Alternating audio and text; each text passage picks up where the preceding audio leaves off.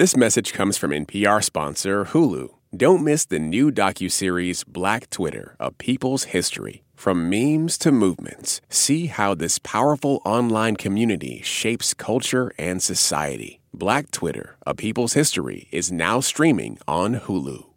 Hi, this is Ava. Elise is my mom. This week on the show, from NPR member station KPBS in San Diego, reporters Jean Guerrero and Claire Trageser. Okay, let's start the show.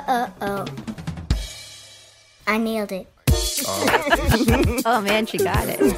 Hey, everybody, from NPR, I'm Elise Hu in for Sam Sanders, who's on assignment this week. Happy weekend. Thank you. We are taping the show this week at NPR member station KPBS, as Ava mentioned, in San Diego, which means this is not only a treat for me to be in San Diego, but we get to have two amazing reporters from the station here on the show. Jean Guerrero, who covers immigration. Hey, Jean. Hey, Elise, great to be here. And investigative reporter Claire Trageser. Hey, Claire. Hi. Do y'all know the song you're hearing? It's Tupac.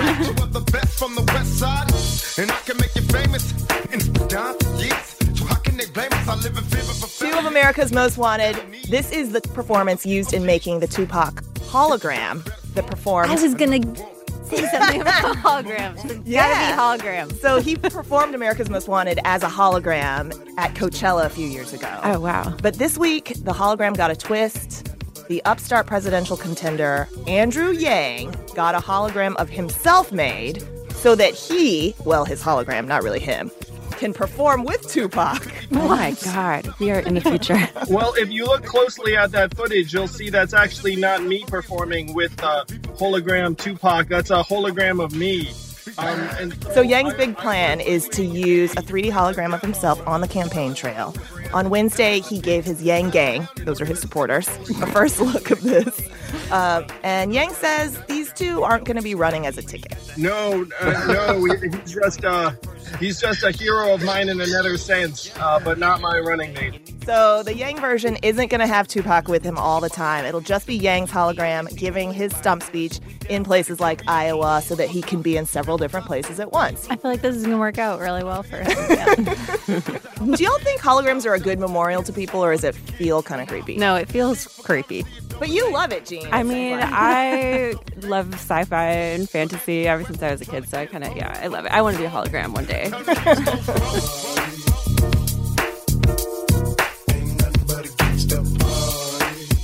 Okay, to start the show, as we always do, each of us here will describe some news from the week in just 3 words. With the caveat, we are recording this on Friday morning, so if something breaks that's huge, please remember this caveat. Jean, you're up first. Your 3 words. All right, so my 3 words are border crossers panic. And I'm not talking about the asylum seekers that are actually representing the surge of arrivals at the U.S.-Mexico border. The border crossers who have been panicking over the past few days are the people who literally just live binational lives here in the San Diego-Tijuana region, as well as other major cross-border points along the border, like El Paso and Ciudad Juarez. You have hundreds of thousands of people who cross the border every day for work, for school, for shopping, or to just visit family, because people have families on both sides of the border. And because President Trump has diverted hundreds of personnel from ports of entry in order to address this surge of Central Americans who he says are crossing illegally. We've seen lane closures here in the San Diego-Tijuana region as a result of the manpower shortage.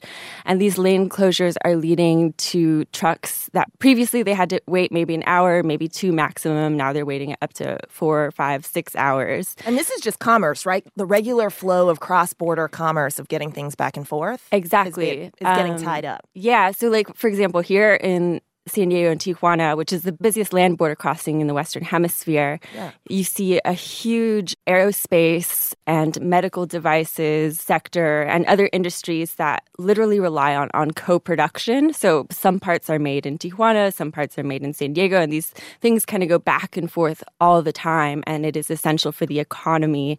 And those are stories that officials here are trying to get across to people in D.C. Do the threats of closing the border, does that have any impact, or do people just kind of carry on as usual until, it actually is closed. And they're stopped, yeah. Yeah, so that's a really good question. So that actually is having one of the biggest impacts, the mere threat of a closure. Because you see President Trump kind of going back and forth saying, I'm going to close the border. Actually, no, I'm not. It's not necessary. Actually, yes, I'm going to close the border.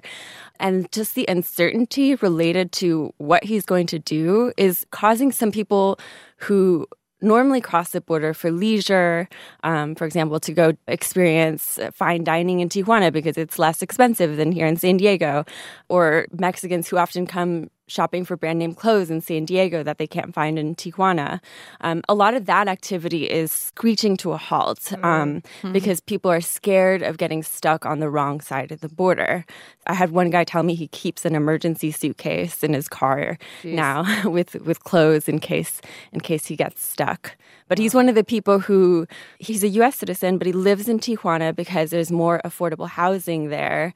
And he works in San Diego as a school teacher because it's a better salary. And so he just kind of crosses back and forth. He says if he got stuck in San Diego, he's not sure who would watch his dogs over in Tijuana. Yeah. But it would be worse if he got stuck in Mexico because then he can't get to work. Yeah. Right. So, Jean, since we are seeing more traffic at ports of entry, what are the proposed solutions here? So people are saying that instead of sending personnel away from the ports of entry, which is what's currently happening, and instead of this focus on building a wall in areas where you don't have ports of entry or walls, people are saying that actually the focus and the investment should be at the ports of entry. So sending more personnel to the ports of entry, investing in technology at the ports of entry, because a majority of the drugs, as we know, according to the Department of Homeland Security, flow actually through the ports of entry. So a lot of the fentanyl, a lot of the cocaine, it actually comes through vehicles, hidden inside of the tires, hidden compartments in the seats, in vehicles that are coming through the ports of entry. And when you don't have enough staff, then it kind of just gets through. Yeah, and that's a problem that a wall wouldn't solve. Right. This is a little unrelated, but news this week that more than 100,000 migrants were apprehended at the southern border in March. That was the biggest monthly total in more than a decade. That's right. Largely driven by Central Americans, right, who were trying to flee their political situations back home. Right. Are you seeing, or how does this surge actually play out? What does it look like at the San Diego border? Yeah, so what happens is a lot of these asylum seekers are showing up at the port of entry here, which I mentioned is the busiest one that we have in the country. And they're putting their names on a wait list for asylum that has been sort of improvised with the asylum seekers themselves. And they often wait for weeks in Tijuana to get into the United States. It used to be that asylum seekers could just come up to the border and say, I fear for my life back home. Yeah. And a customs officer would say, okay, and they would process them. They would evaluate There's a whole fear. procedure that gets kicked in, right? But now what happens is they're told, actually, we don't have room. We have a huge backlog at the ports of entry. And so they are forced to wait. And then because of the wait, in many cases, because they don't feel safe waiting in Mexico, which especially in Tijuana is currently seeing homicides at an all-time high, and migrants, asylum seekers are a highly vulnerable group when it comes to criminal organizations. Mm-hmm. So these people end up crossing illegally because in many cases they're desperate. And so they'll cross illegally, and the minute that they see a Border Patrol agent, they surrender. And obviously I'm not talking about everybody, but this is a majority of the cases that we're seeing is people who want to talk to a customs officer, and when they find that they can't at a port of entry, they go and cross illegally. All right. Claire, you're up. Your 3 words. So my 3 words are shedding some light. Emphasis. Is some in emphasis asterisk? on the some. Okay. Yeah. Because California has a new law that went into effect in January that allows the public to get more access to internal police records than we have before. And these are in specific cases where there's been a shooting, a police shooting in the line of duty, use of force, and then a sustained finding of sexual assault or lying in the course of an investigation. It's, everything that was done related to that officer. So questionnaires, reports, video of the incidents, audio of the incidents, all of it. Is California ahead of the curve of other states in releasing internal police records? I mean, really, California used to be so far behind before this law was passed. It was one of the most restrictive states in the country. It was actually the only state where even prosecutors couldn't request officer personnel files. I was shocked when I heard that. Yeah. I mean, you think of California has so many liberal policies, but then... What was the push then? How did this law even get passed if California had such closed attitudes about... I mean, it started in the aftermath of the case of Stephon Clark, who was shot, an unarmed black man shot outside Sacramento. And there were a lot of protests about that. And so those protests were one of the tipping points, I think. Is the idea to make police officers who have maybe been accused of wrongdoing or did do something wrong more accountable in, say, civil suits, right? If they are somehow acquitted of criminal charges or not found to be culpable in an internal investigation, could releasing this records make them more liable in any sort of lawsuit? Oh, yeah, definitely. I mean, as we're talking about shedding some light, there have been wrinkles. The city of Fremont, as the bill was being discussed, it hadn't been put into law yet. They said, let's just go ahead and destroy a bunch of these records. It's so crazy. It's like, just well, the law case. hasn't passed, so. So there are cases like that. And then here in San Diego, the local sheriff's department, the county sheriff's department said, sure, you can have those records, but it will cost $340,000. Yeah, that's a common tactic, right? To try and keep records. Right. And their argument was, we've never done this before. We're going to need software to go through and redact all the video, right, all of the 8,000 audio. man-hours. Yeah, exactly. And local media organizations here said, well, there's no way that we can afford even if we split it between all of us. It's not really within a newsroom budget. But they went ahead and reversed that and said, oh, actually, you can have it for free. Do you think this will mean that law enforcement agencies are better behaved because they know that this information can get out there? That's the whole idea of Sunlight, right? Right. Yeah. I mean, I guess time will tell. I was talking with a police officer who was, kind of shocked about this law and saying, well, so many people are going to have their records released. But I don't know. I mean, when you're in your job, are you really thinking about, oh, well, this might come out someday? But I mean, if anything, it will maybe improve the way departments respond when there is an allegation because they know that those records are going to come out. All right. Thank you, Claire. I'm going to go last. And my 3 words are digital afterlife. Is afterlife 2 words? Oh, ooh. I'm making it into 2. Our for the digital purposes afterlife. of our digital afterlife. To have an entree to talk about how Facebook announced a new feature, memorialized accounts, tributes, this week. It's in response to some awkward and downright unsettling things that were happening. There's an estimated 30 million user accounts of dead people on Facebook just because by sheer numbers, right? Mm-hmm. There's so many Facebook users. So people would get reminders of birthdays or friendversaries with somebody who had already passed, right? Or somebody who was dead would show up as a recommended friend. So now these tribute pages are going to be a separate page from the original user's page. So if I were to die, my page would kind of get frozen as it was. But then my legacy contact, so a loved one that you trust with your password, could start a memorial for you or a memorial account for you. And that would be a separate page where people could leave condolences, leave memories. So everyone's supposed to set up who your legacy contact is? Yes. Like a will or something like that? Do you have a legacy contact for your social media accounts? I don't. Right. So this whole question, though, is a big one because now we have digital detritus everywhere, right? There's so many accounts for the various social platforms that you're on. And what happens to your online persona when you die? Who are you going to trust your accounts to? Right. All I know is I don't want my husband to have my Instagram password because I don't like his aesthetic generally. His aesthetic. He chooses terrible filters. I don't want him to ruin my box display on my profile. You'll be able to see where the change took place. Like, No, what I have thought about, because they've talked about how eventually they'll be able to use your social media existence to create these algorithms that will then be able to replicate your personality. So like if like your great-great-grandson wants to talk to you after you're dead, they'll like, I don't know, use your old Facebook page. they'll use your social media presence to feed into your hologram.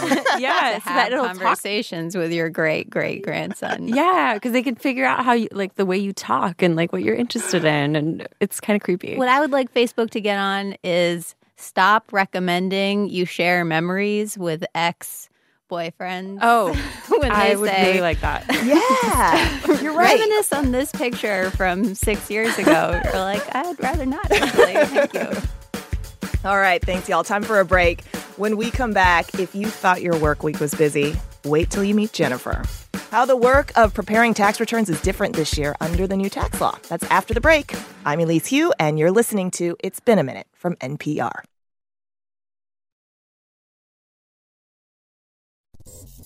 Support for NPR and the following message come from VSP Individual Vision Plans, offering coverage for a low monthly cost if you don't have vision coverage through an employer. You'll get access to the nation's largest network of independent doctors and hundreds of name-brand frames. Plus, you can save more than $200 a year. VSP believes you deserve to see better for life for less. Discover for yourself at needvspcoverage.com. This message comes from NPR sponsor Discover. Here's a familiar situation. You have a question about your credit card. You call the number for help and can't get a hold of anyone. If only you had a Discover card. With 24/7 U.S.-based live customer service from Discover, everyone has the option to talk to a real person anytime, day or night. Yep, you heard that right, a real person. Get the customer service you deserve with Discover. Limitations apply. See terms at discover.com/creditcard. Support for NPR and the following message come from IXL Online. Is your child asking questions on their homework you don't feel equipped to answer? IXL Learning uses advanced algorithms to give the right help to each kid, no matter the age or personality. One subscription gets you everything. One site for all the kids in your home, pre-K to 12th grade. Make an impact on your child's learning. Get IXL now. And NPR listeners can get an exclusive 20% off IXL membership when they sign up today at IXL.com/NPR. Hey, it's Ophira Eisenberg, host of NPR's Ask Me Another, and I'm here to let you know that every Friday in April, we're bringing you an episode that spotlights women in comedy. You'll hear from Retta, the star of NBC's Parks and Recreation, and I'll talk to Russian doll actor Greta Lee and co-creator Leslie Headland, and many more. Listen now.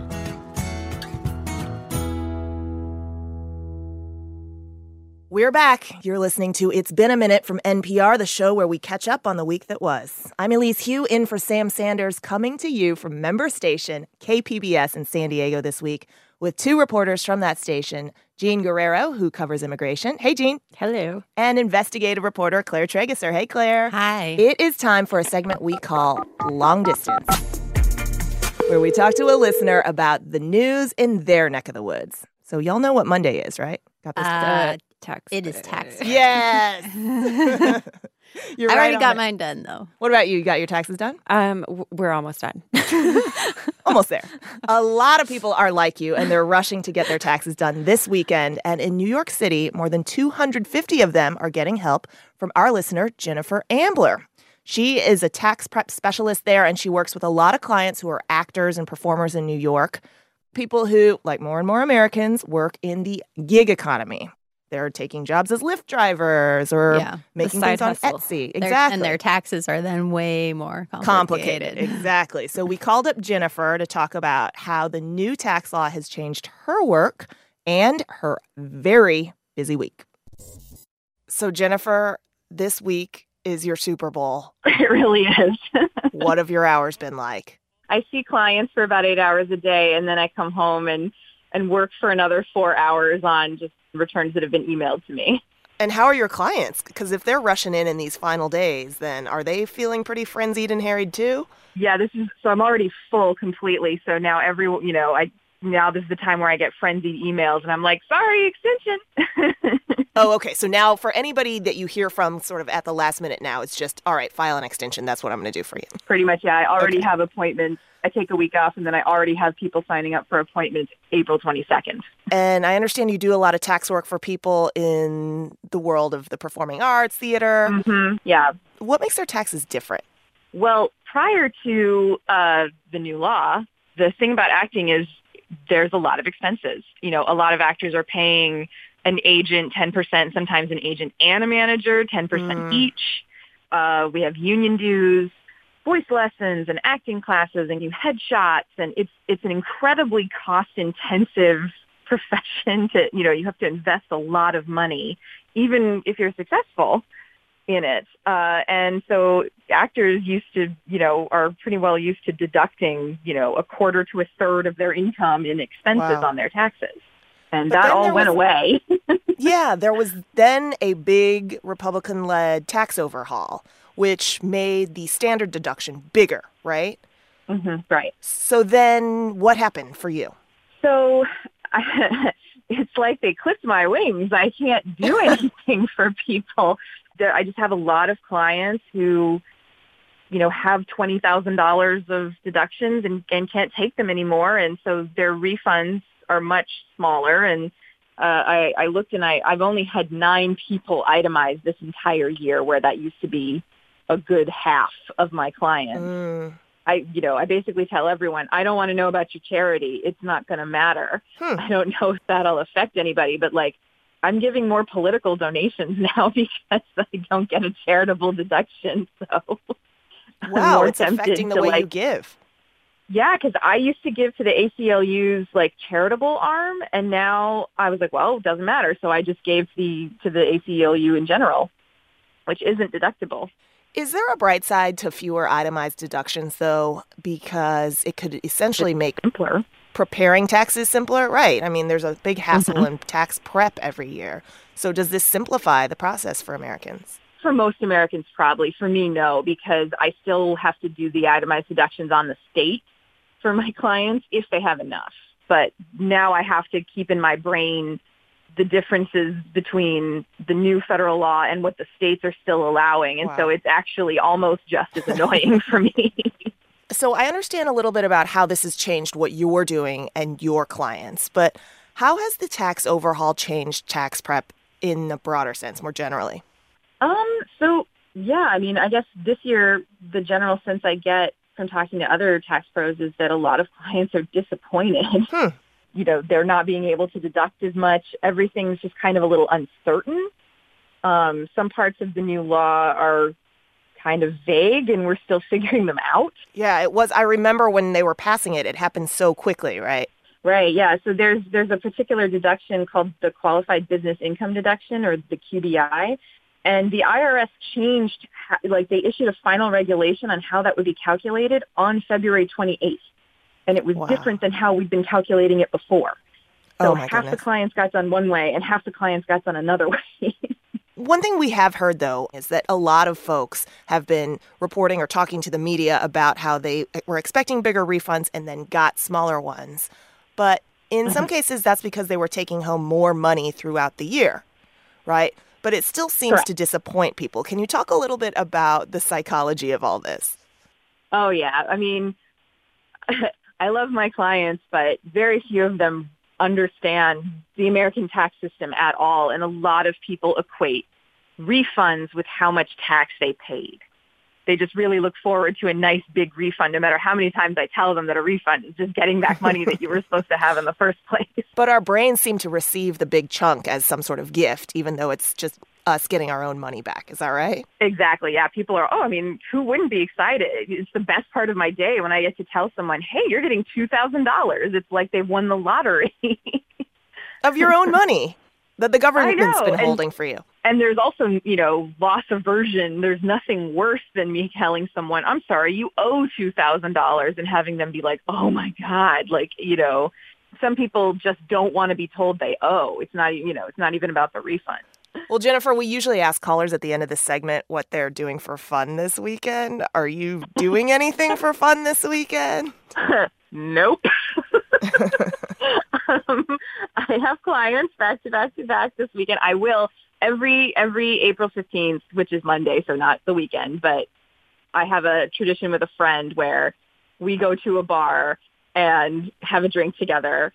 While I have to bring my laptop because I'm usually still last minute checking on things. But once I've filed everyone's extension and I feel like 90% done, we go out and get a drink.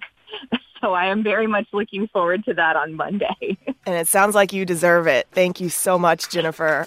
And good luck to you. Thank you.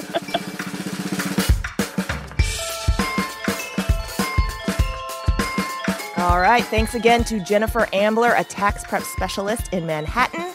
I'm Elise Hu, here with reporters Jean Guerrero and Claire Trageser. Have you heard this from people that you know, this refund thing, that they're not getting refunds as big as they were? Yes. When we got our taxes done, our woman said people are leaving in tears. Oh, no. Like, people just come to kind of count on it. Oh, with my refund this year. And because it feels like such a mystery, you don't really know. It's like playing the lottery, but you expect something. Right. All right, time for a break. When we come back, everyone's favorite game, Who Said That? I'm Elise Hu, and you're listening to It's Been a Minute from NPR.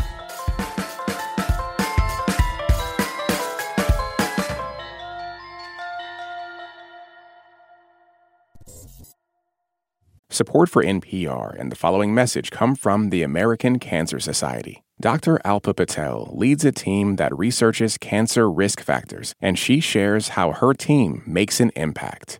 We always do what we like to think of as actionable science. So the work that we do makes its way to things like nutrition and physical activity guidelines for cancer.org, where millions of people come each year to learn about how they can better prevent cancer. To learn more, go to cancer.org.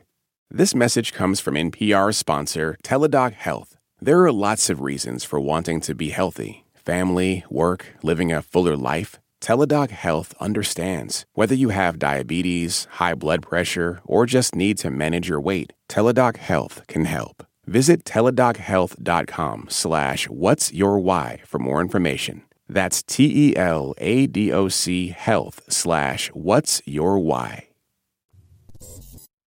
Hey, it's Guy Raz here, and on the latest episode of How I Built This, how Alice Waters pioneered the farm-to-table movement and revolutionized American cuisine along the way. Check it out on How I Built This from NPR.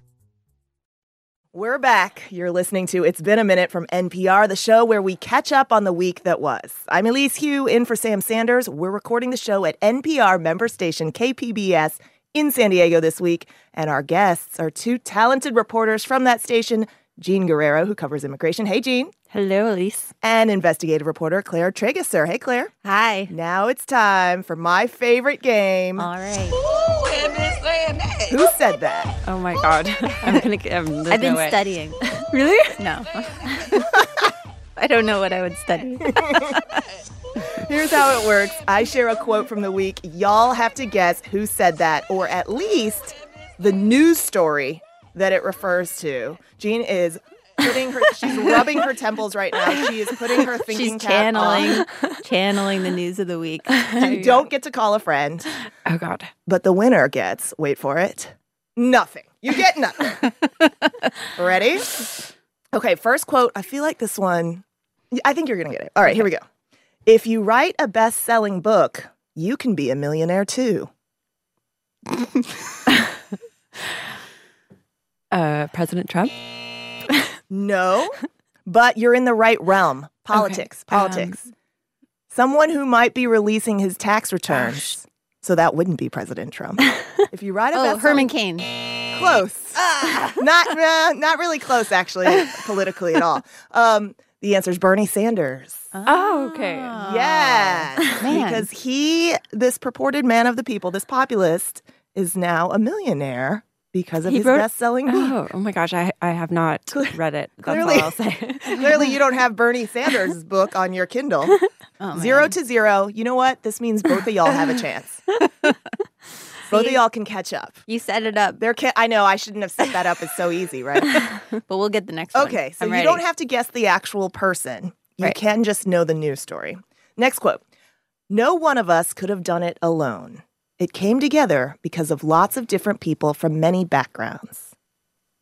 Is this about the black hole? Yes! Yay! All right. That was 29-year-old MIT grad Katie Bauman, who became the toast of social media as one of the scientists behind the first ever image of a black hole that came out this week. Y'all saw it? Yes. Yeah, that was very cool to read about her.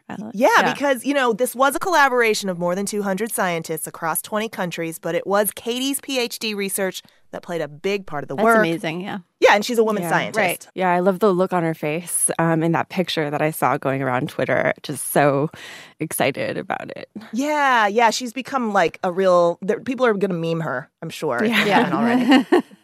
So, all right. 1-0.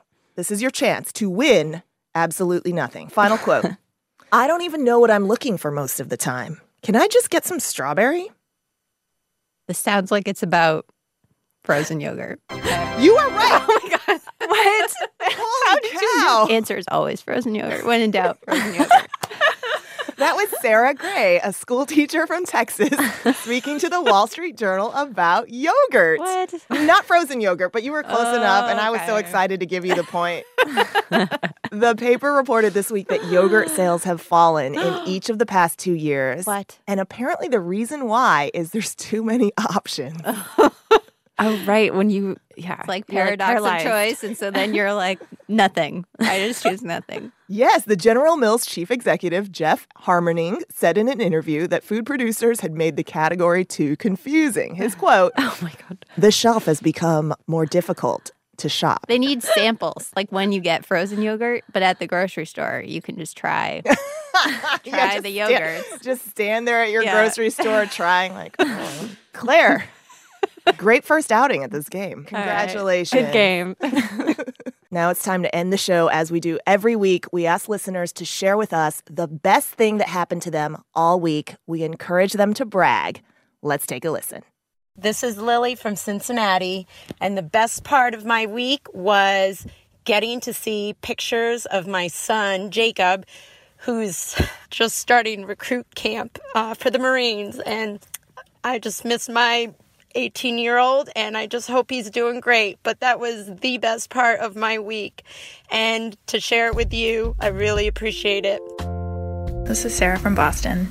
The best part of my week is that I sang karaoke for the first time. The best part of my week was getting to spend my 30th birthday weekend in Phnom Penh with my boyfriend. My name is Kira, and the best part that happened of my week is that I lost my first tooth.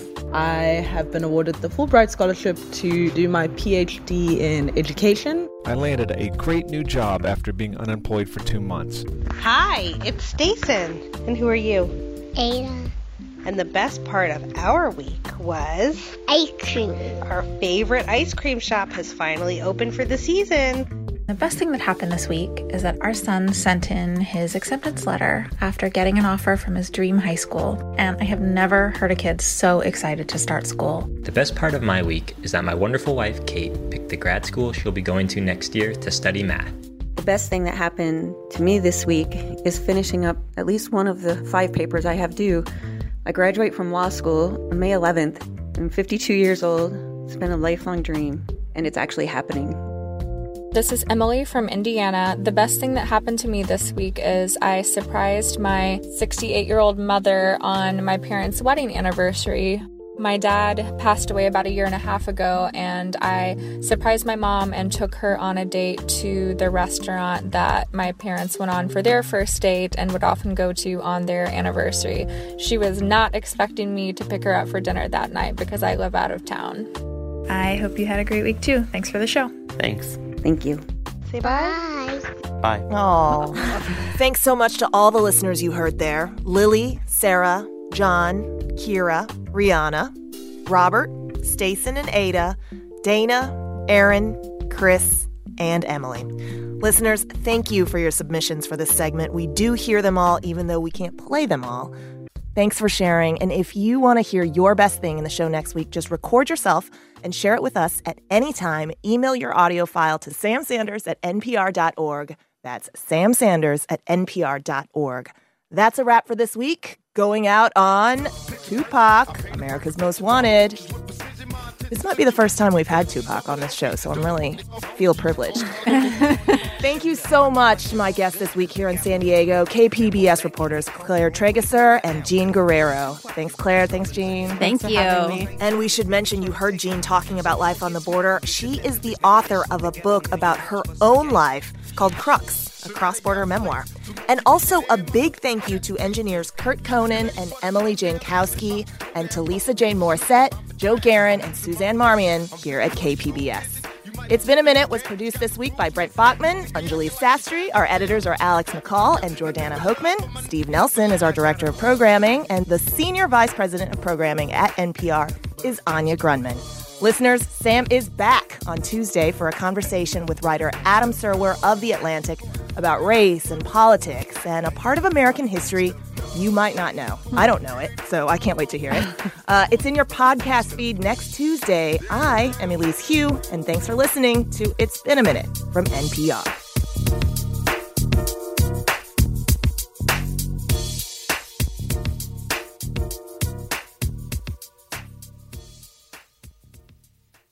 I nailed it.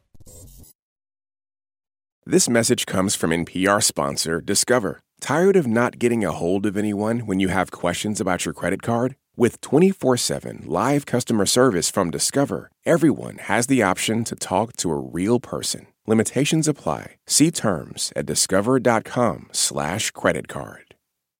Support for NPR and the following message come from IXL Learning. IXL Learning uses advanced algorithms to give the right help to each kid no matter the age or personality. Get an exclusive 20% off IXL membership when you sign up today at IXL.com/NPR. This is my voice. It can tell you a lot about me, and I'm not changing it for anyone. In NPR's Black Stories, Black Truths, you'll find a collection of NPR episodes centered on Black experiences. Search NPR Black Stories, Black Truths wherever you get your podcasts.